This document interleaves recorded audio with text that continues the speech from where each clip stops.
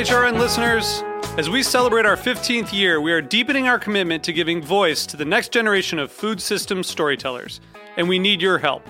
Our internship and fellowship programs help activate new possibilities for underrepresented and underestimated young people through experiential journalism, audio engineering, and production training. Through these unique programs, HRN helps food equity stewards build essential workforce readiness skills that expand their potential and foster economic mobility. Please consider supporting these critical programs. And with a minimum donation, you can be entered to win a dinner for two at an amazing restaurant in one of 8 cities and tickets to a concert at a great venue in one of those cities. We have incredible partners across the country who have donated, as they also share our passion for helping to educate the next generation of food systems storytellers. Check out heritageradionetwork.org/15 to donate and enter to win today. That's heritageradionetwork.org/15 to donate and enter to win today. And make sure you donate before March 31st. Thank you. Today's program is brought to you by Korin, a supplier of Japanese chef knives and restaurant supplies. For more information, visit korin.com. I'm Linda Palaccio, host of A Taste of the Past. You're listening to Heritage Radio Network, broadcasting live from Bushwick, Brooklyn. If you like this program, visit heritageradionetwork.org for thousands more.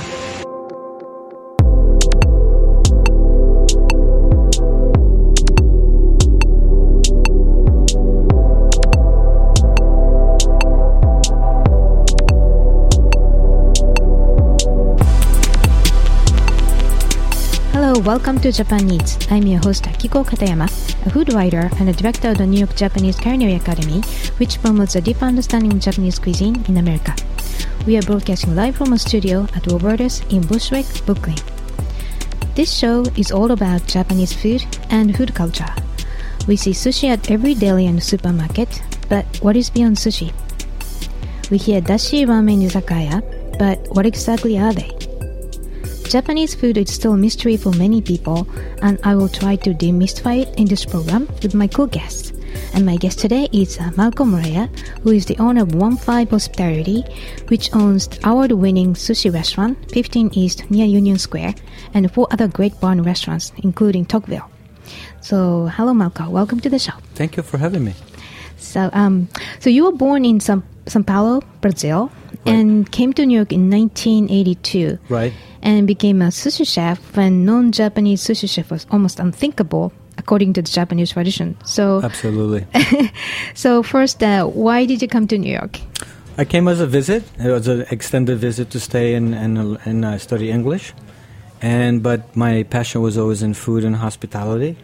And interestingly, the way the opportunity came to me, I sat next to someone in a subway and train, and I told this person my plans for the future. I'm going to open a restaurant. I'm going to be a chef. I'm going to do this. I'm going to do that. And he was listening to me for 20 minutes. And then before we got off the train, he gave me a business card, and he said, I can guarantee you I can open a restaurant for you, but maybe I can get you started. So come to visit me. Oh, wow. It took me a few months to call him, but that's... I should get a subway every day and then try to find someone. But you said that you are always into food. Yes, very much so, yes. When you grew up? Yeah, so São Paulo is 60% Italian, but we have, if you think of a melting pot, the way you describe New York, I think São Paulo maybe even more so. We have Lebanese and Syrian immigrants. We have a very large Japanese population, and you have Turks, and you have Arabics, and Chinese and Koreans. So happens that my father actually married a Japanese woman. So, oh, wow. So I was very familiar with the culture, growing up with her and her, being associated with her family, and so probably I was the only Brazilian Italian kid eating natto for breakfast and eating raw egg and raw fish for breakfast. But wow.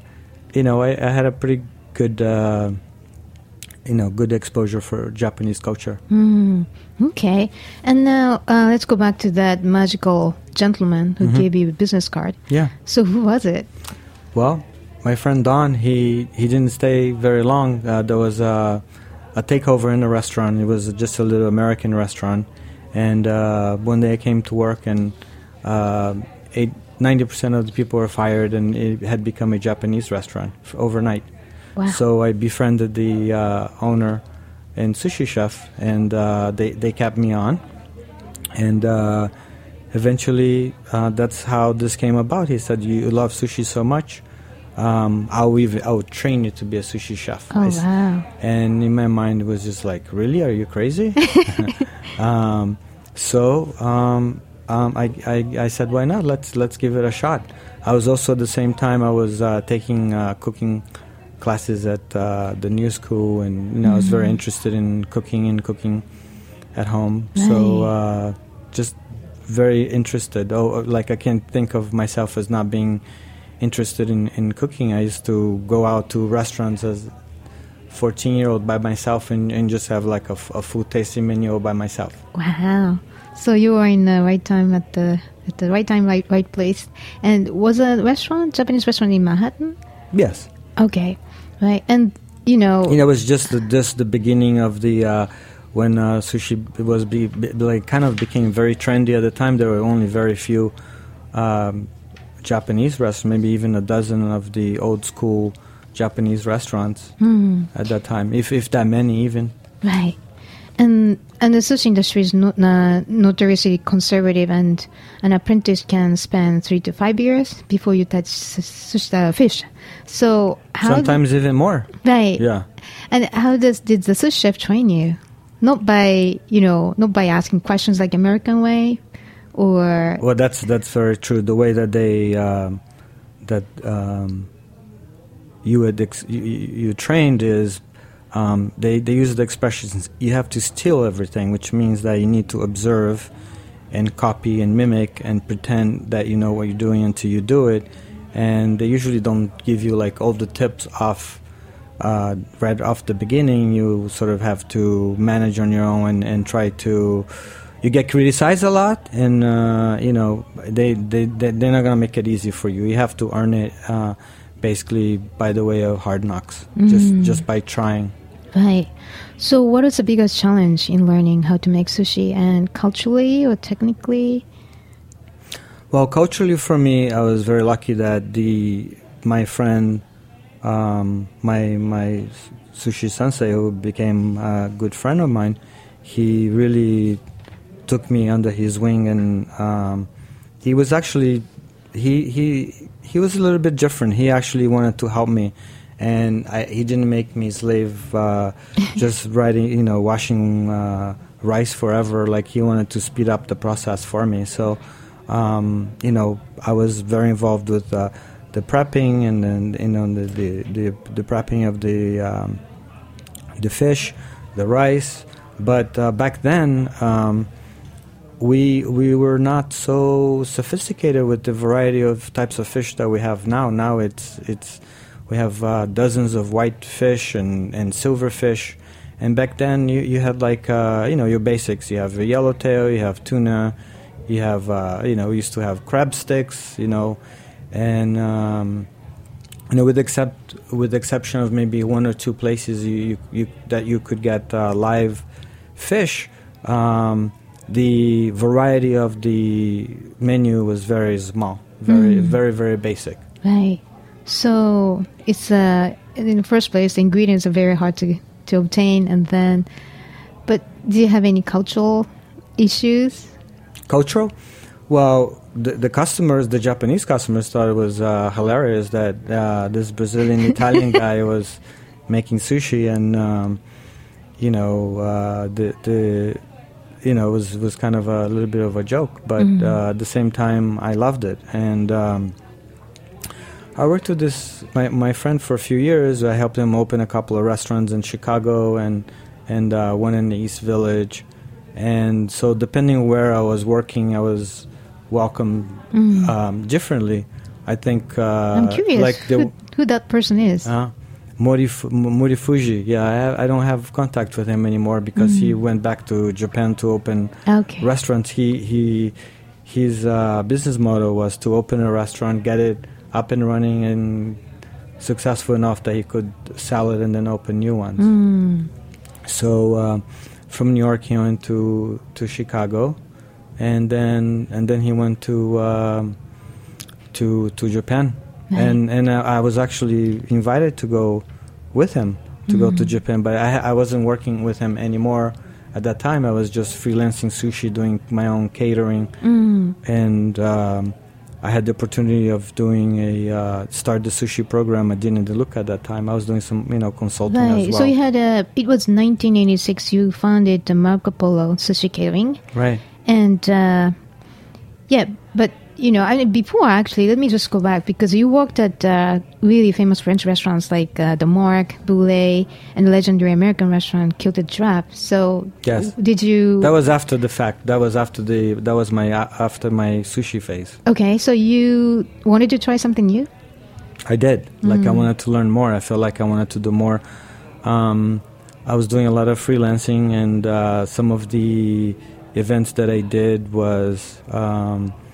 In the Hamptons, and you have these incredible parties with like some of the best caterers, and I'm like, wow, the sushi is great, but I wish I could be able to do what they're doing also. So I was very interested in learning other parts of cooking, right. which is part of, I guess, growing as a person, as a cook. I guess if you want to call the 7-year itch, that was it.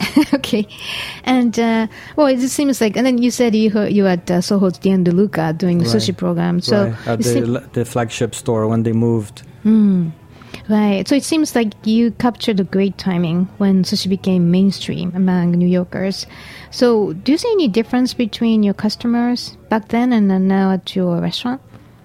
1,000%. The expectation is completely different. It's like I said, even to the, I'm gonna say not up until maybe even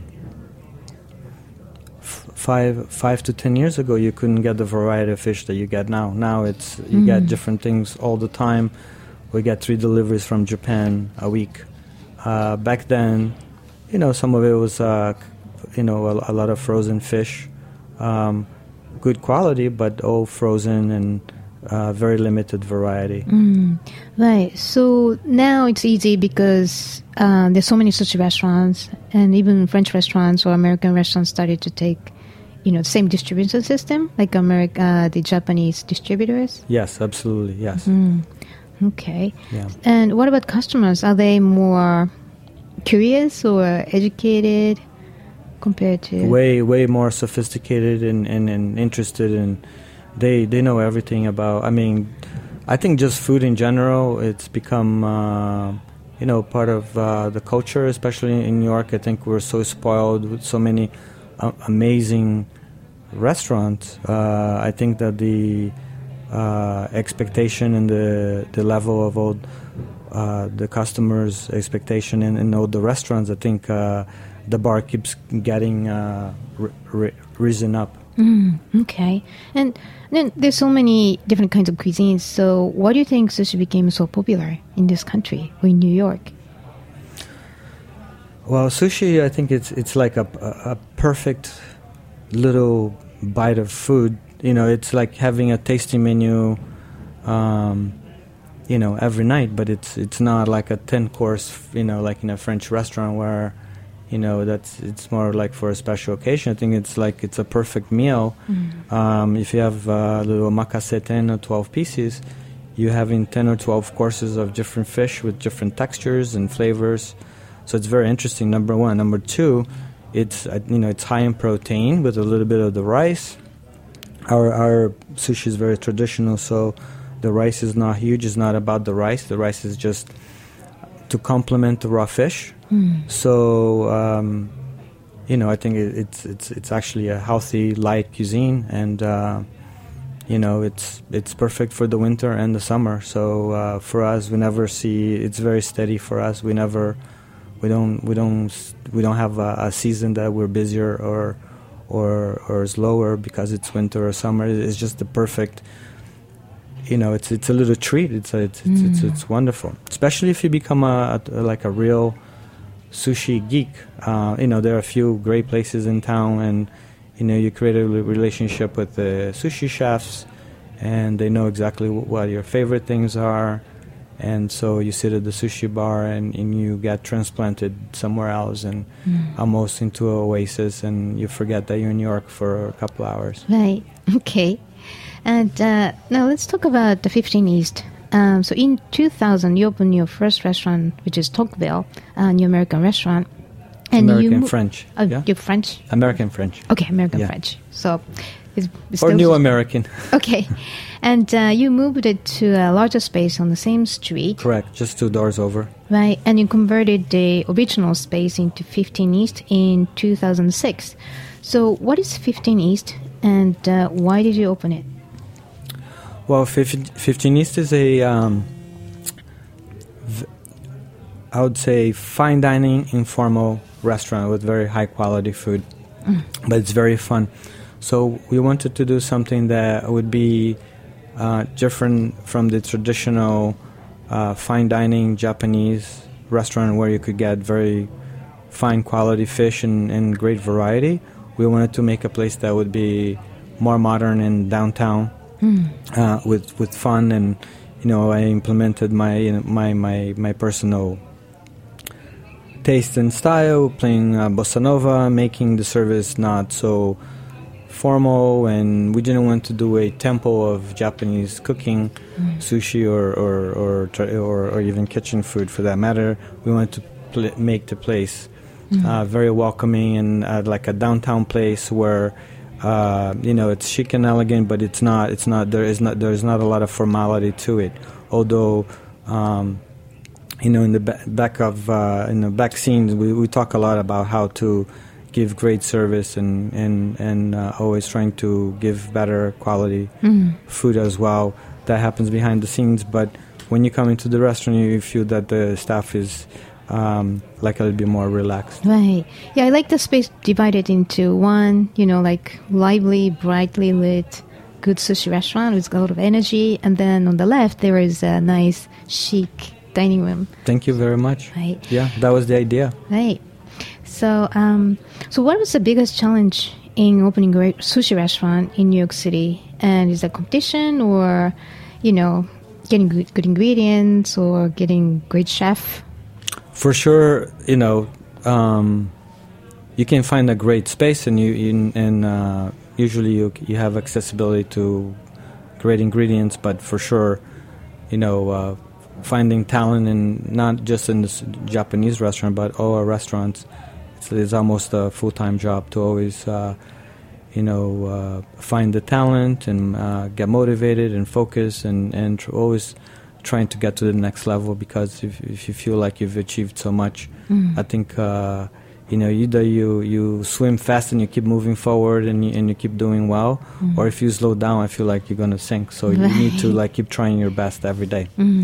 Okay. And I actually get asked to this question, do you know a good sushi chef? And everybody's looking for a great sushi chef. So you had a great chef, Masato Shimizu. He's now moved to Thailand with his family. Yes. But how did you find him? So we were talking about 15 East for 2 or 3 years, and through friends mostly, and word of mouth, I had met a few chefs, and so we had the plan. We were doing building out Tocqueville, and I had one particular guy who was also an amazing Japanese sushi chef and kitchen chef. Also, he does both. But he was thinking of leaving his restaurant in another city, and he was going back and forth. He was like my number one guy, and then I had another guy that was working one of the Midtown restaurants, and he wasn't decided about coming to New York. He wasn't sure he wanted to give up his restaurant, but we didn't hear from him for a few months, and one day I got a call on a Sunday, and he said, "Marco, where are you? I moved to New York, and I packed my restaurant in a truck, and I'm in New York. I want to come to see you." And this person became like a personal friend, and he was tentatively going to be our sushi chef, and also he was thinking about this is my chance to maybe my final chance to maybe open my own restaurant and prove myself that I can be successful in New York, because New York is the most challenging, amazing food city in the world.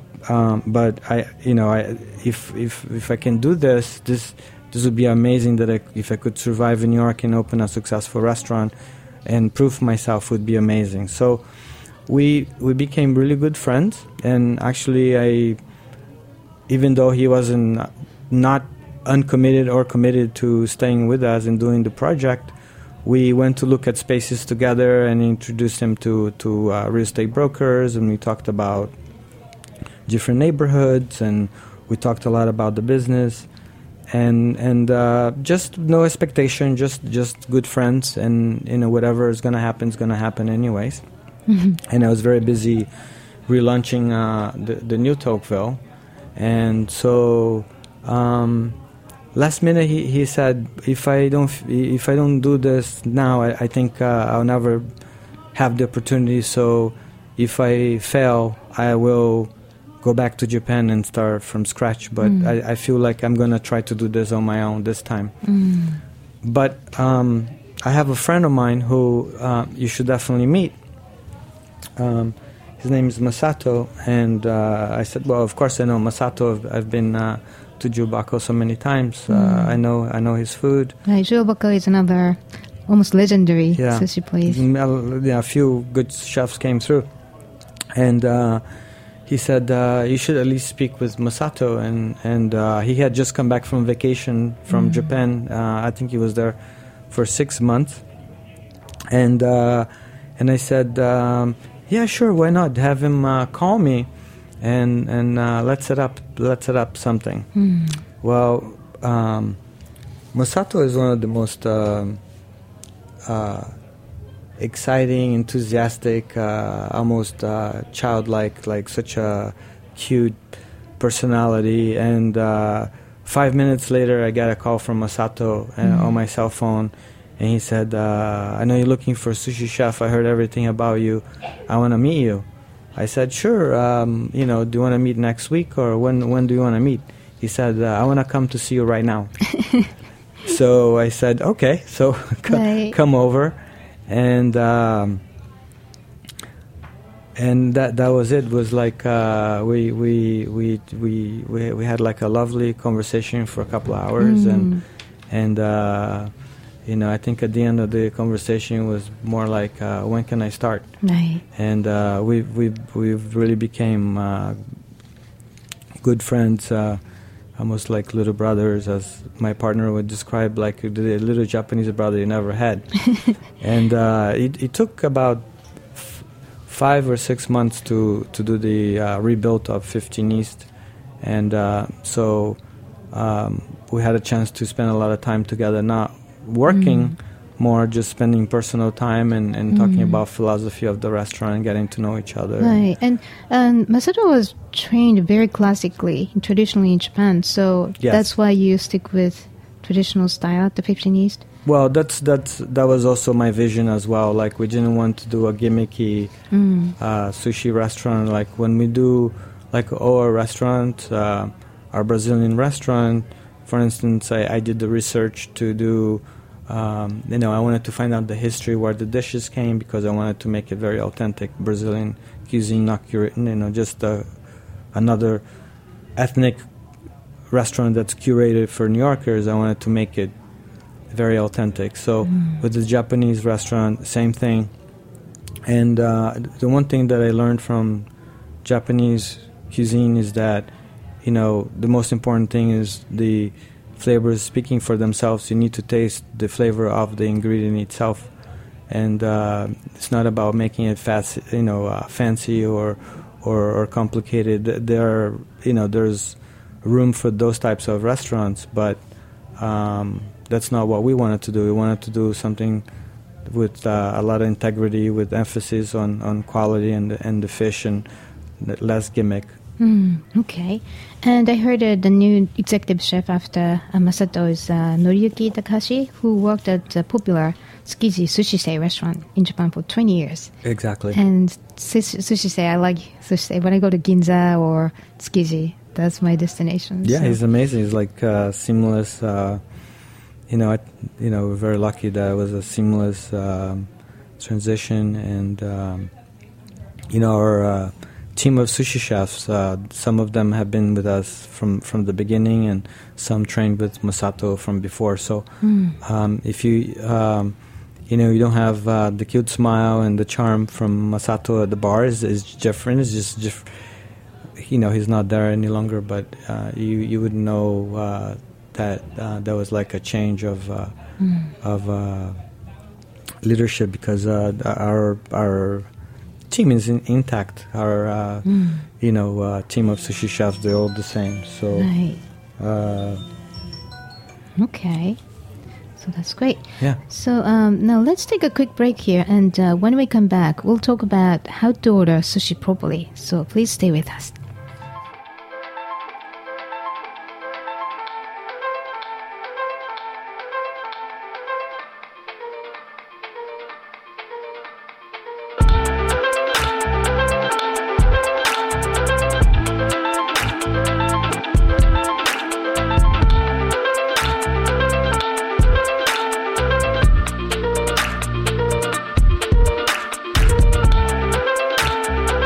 Today's program is brought to you by Korin, supplier of Japanese chef knives and restaurant supplies. Korin is proud of their Japanese culture and traditions, but they want you to know that their products are not just for Japanese restaurants. Their knives and tableware bring out the best qualities of food from every culture and fit into every restaurant, from French to Pan-Asian to American, and that is why they're located in New York City, where people from every country in the world come to eat. Korin's unique store in Lower Manhattan is home to perhaps the most extensive collection of Japanese chef knives in the world, including Japan, plus the rarest natural sharpening stones and exquisitely designed tableware. They also host special events such as knife sharpening demonstrations and parties with New York's most famous chefs and restaurateurs. Korin is dedicated to this ideal, bringing the implicit and elegance of Japanese culture to your table, be it in your home or in the finest restaurant. For more information, visit Korin.com. Welcome back. You're listening to Japan Eats, broadcasting live from a studio in Bushwick, Brooklyn. I'm your host Akiko Katayama, and my guest today is Marco Moreira, who is the owner of 15 Hospitality, which owns award-winning sushi restaurant 15 East and 4 other places, including New American restaurant Tocqueville near Union Square. Now, everybody seems familiar with sushi, but I'm not sure how many people know about its history. So, can you tell us a brief history of sushi? Well, the legend says is that that I learned from my sensei when I first started learning how to make sushi was that the fisherman went fishing, and he had a bowl of rice with him, and he was having a little sake, and he was fishing. He had the bowl of rice there, and he put some of the fish that he picked ended up with the on top of the rice, a bowl of rice, and it was the rice ended up being fermented, and then it cured the fish. And he went back fishing, and he found the thing. He tried it, and that's how he discovered sushi. So that's the grandmother's version of how sushi started. Right. I like that. It cannot go wrong. It should be really tasty. I like that one. My favorite. Right. Okay. I found some a little beyond grandmothers. So it came through to Japan from Southeast Asia and China around 8th century. And the original sushi was made by fermenting river fish, such as carp, in rice, and that had natural lactic acid. So it took as long as 4 years to make sushi in this method. And that was why sushi was only enjoyed by the nobles back then. And only fermented fish was eaten. And the rice was discarded. As a matter of fact, I had the most interesting, unique sushi that I've ever had was in Kyoto. And in this case, it was a river fish. And it had been marinated in sake leaves, which is the waste of the fermented rice from making the sushi. And the fish was buried into this rice waste, which is the sake leaves of the sake, the rice that's used to make sake, and then buried underground. And in this particular restaurant, they had you could order that dish by vintage, because he made one batch of that fish for years. So from the first year that he opened, he used to make. So when my host ordered that for me, the entire sushi bar froze to watch my expression, like eating this vintage for 8-year-old fish, and no one could believe that I was actually, I look like a CEO. Just throw me more fish in my mouth. Like, I love it. Like, keep going.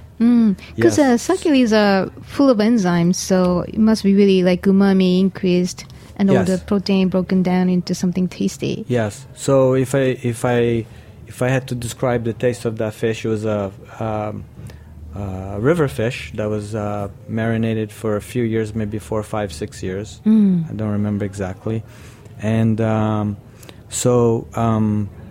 probably because of the enzymes and the fermentation, it almost tasted, if you could imagine a delicate combination of wild hare. Have you ever had rabbit wild hare? So it tasted like wild hare melt with like Roquefort cheese on top. That's how it tasted like. Sounds very meaty. But very meaty. Yes, not like seafood-ish at all. It was very, very, very unique flavor. But Roquefort's a very strong cheese, and wild hare meat is also very strong. But this was like, it had those nuances, but it wasn't like very strong flavor, but very, very interesting. Right. I'm curious, what you paired with? Sake or? I think we're doing sake. Yes. Yeah. Okay, must be strong sake. Yeah. Right. Yeah, we had a lot of sake that night. That worked out. Yes. Okay, and another thing I found. So around in 17th century, during the Edo period, Edo means Tokyo, vinegar started to be used for fermentation. And so instead of natural lactic acid in rice, it makes it quicker. So sushi became more widely available. And Edo people were known for impatient, like New Yorkers. And just because nigiri, the tiny bowl of rice topped with a piece of fish, rather than pressed or rolled. So it's easy, and you don't have to wait to eat it. So this nigiri style sushi became popular in Edo period. Right, and in fact, isn't it true that it was sort of a fast food way of eating, like snacks? Yeah, there's like a stands and people, they don't sit down and wait. I don't think that sushi became like such a fine dining experience until maybe, I'm going to guess, 30 years ago. Is it true? I don't know exactly when, but I think you're so right that it's made into fine dining because of this dining out culture. It was a fast food. Yes. Right. Actually, we have in Brazil still, it's considered fast food. You can have like good, there are like amazing sushi restaurants as well, but fast food places that makes like big rolls of sushi, like that you can order like fast food. That's very popular down there. Okay. In São Paulo. Right. Uma Temakeria in New York. Yeah. Right. Yeah. That's by, it's, it was supposed to be, I think the original idea kind of partly came from Brazilian, quick hand roll. Yeah. Right. Because it's not formally rolled, it's like a hand roll. Yes. Made to order. Exactly. Right. Yeah. Okay. And Well, speaking of making it easy, so could you tell us the basic of sushi making? Maybe like how to make sushi rice, because our listeners may be interested in making some sushi at home. Mm-hmm.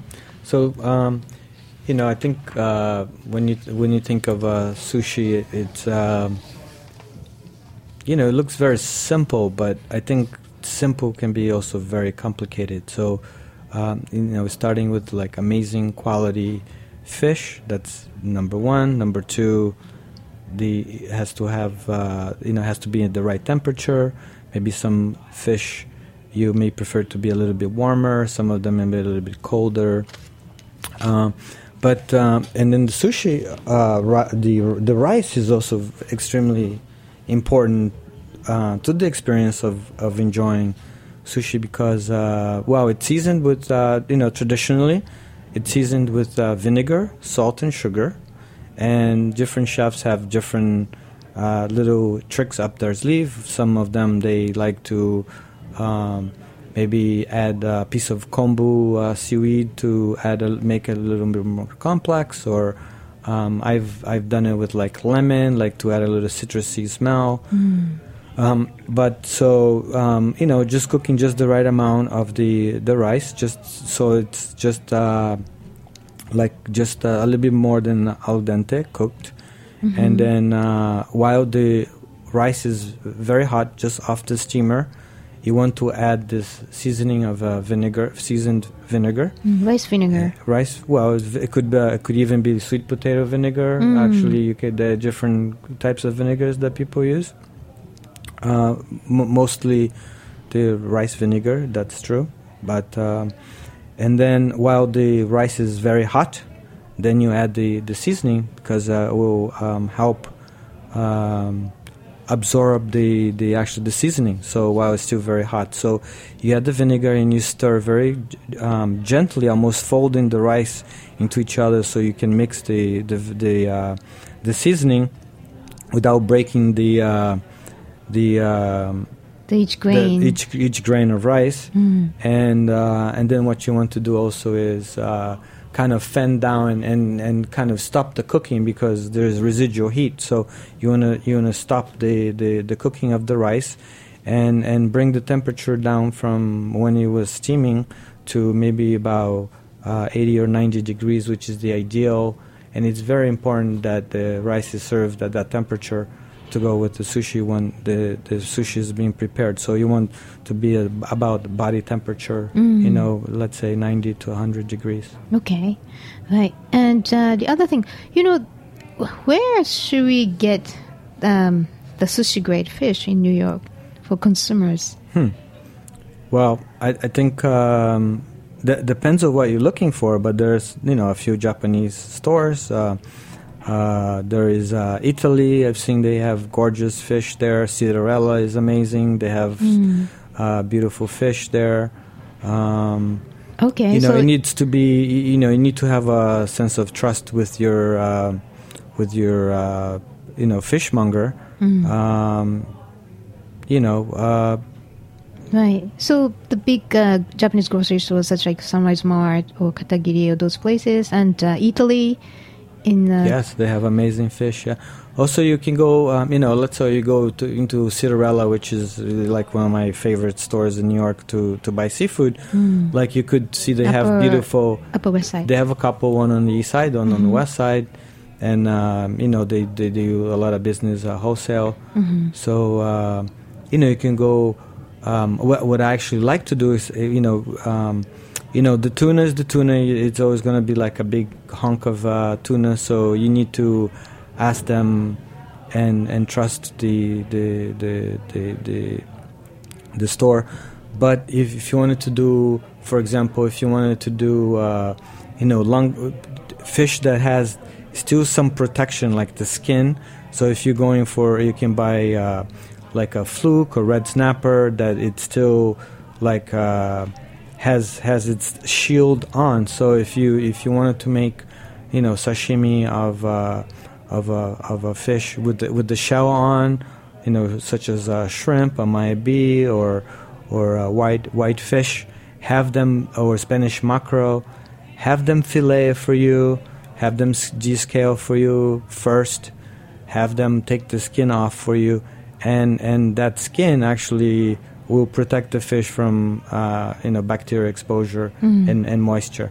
So that's if you really wanted to do like sashimi sushi at home, think of buying these shielded fish with the skin on, because that adds great protection to the fish. Wow, that's great to know.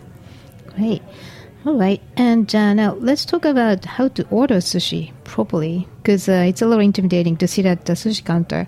Mm-hmm. So what's your suggestion for ordering sushi? Like any specific order based on type of fish, like white to red or light to heavier? Well, if you're not used to going to a sushi restaurant and having sushi, I think the best thing to do is to be upfront with the sushi chef and say, would love to try your omakase. Perhaps we don't want anything too crazy, such as maybe the sea urchin, or maybe the octopus is a little intimidating, and just give us the milder things. Or maybe if you want to eat kosher style, which is fine also. There's plenty behind the sushi bar that doesn't have to be shellfish. So it's very easy to accommodate. There's plenty of choices behind the sushi bar that's not going to be, fishy. There's a lot of things in the sushi case that are, acquired tastes. But when you graduate, I think any sushi chef will be more than accommodating. All they want is to please the guest, and they'll work with you, and they'll work with you, and try, and they'll bring up your taste spectrum to they'll graduate you to like more interesting fish. Okay. Like they'll fill you out throughout the meal. Right, because knowing fish names, that's very challenging. So you can just point out or just say what kind of taste you like, something similar to. Yeah, like we're excited to be here, but we don't want anything too crazy. What did you recommend? We don't want anything too fishy or oily. We prefer this type of fish profile, milder, cleaner. Right. So that's why some people started to go to the same sushi place, because they know your taste. Well, eventually, if you find a great restaurant that you are known and they know your tastes, it changes the experience, because they just sort of like take care of everything for you. They know what sake you like, or if you prefer, maybe you're a champagne drinker, which I love with sushi, or if you're a sake drinker or a beer drinker or whatever it is. I think if you have a relationship with any kind of restaurant, I think it's awesome that they know your preferences. Right. Well, speaking of pairings, do you have any suggestions? What kind of fish you prefer? I mean, you recommend with sake or some certain kind of wine? Well, I don't think there's right or wrong. I know that some restaurants think that it's even trendy to serve red wine with sushi. Personally, my preference is probably either champagne or cold sake. That's what I love. I think it's perfect. But I think champagne goes with everything, even red meat. So I can just do champagne all the time. But or sometimes I like to start maybe thirst crunching. Maybe it's the summer, like a beautiful glass of cold beer, and then to follow like some nice sake, something like a little, not too fruity, but a little bit more dry to be, not overpower the rice, because the rice has acidity from the vinegar and the salt. Right. It's highly seasoned with the salt and a little sugar. So something not too fruity. You can get it like daiginjo and but discuss it with the most of the great restaurants. I'm sure they have someone that will help you and guide you through the choices. at 15 East, we have an amazing Roger de team. Gaulle. He came on the show, and he's a sake samurai and a master sommelier. Correct. Yes, we have, and then he has his disciples that work under him, and they do an amazing job as well. But it's not really about. We don't write the rules. It's really what the guest preferences are, and we'll work with you to choose like an amazing sake. There are some sakes that we have. It's by allocation. You get like maybe 2 bottles a month, and you save those for maybe some of the regulars that they love, but there's plenty to enjoy with sushi, and. We're known for the tuna flight. It's 5 different cuts of tuna. Could be the cheek, could be the tail, could be the belly, could be chopped from a different part of the tuna. And, some of it is served warm. Actually, we just lightly torch it, and it's like almost melting warm. So, a little red wine with that for the why not?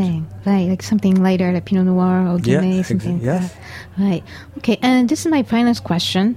So, conservation of fish stock is becoming a major issue globally. So, do you have any policy strategy?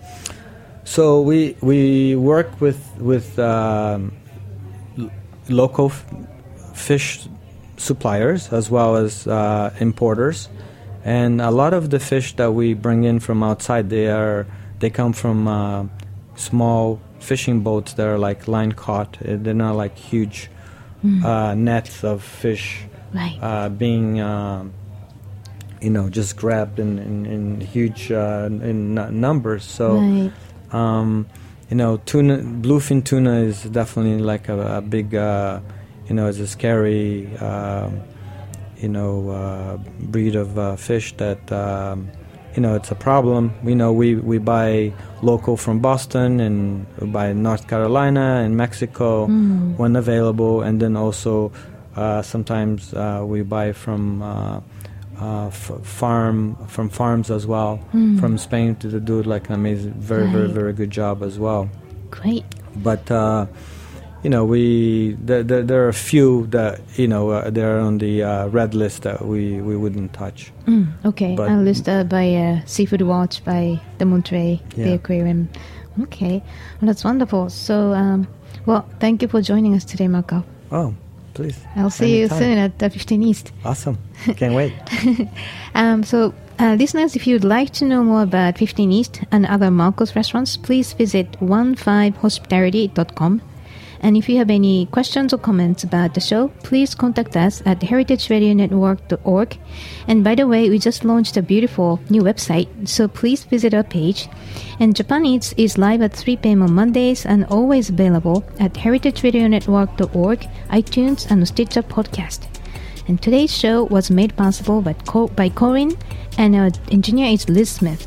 I'll see you next week.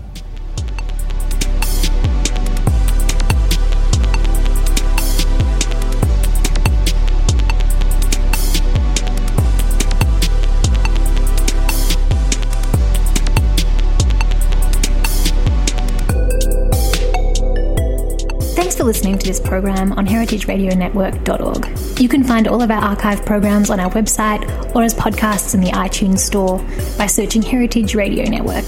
You can like us on Facebook and follow us on Twitter at heritage_radio. You can email us questions anytime at info@heritageradionetwork.org. Heritage Radio Network is a 501c3 non-profit. To donate and become a member, visit our website today. Thanks for listening.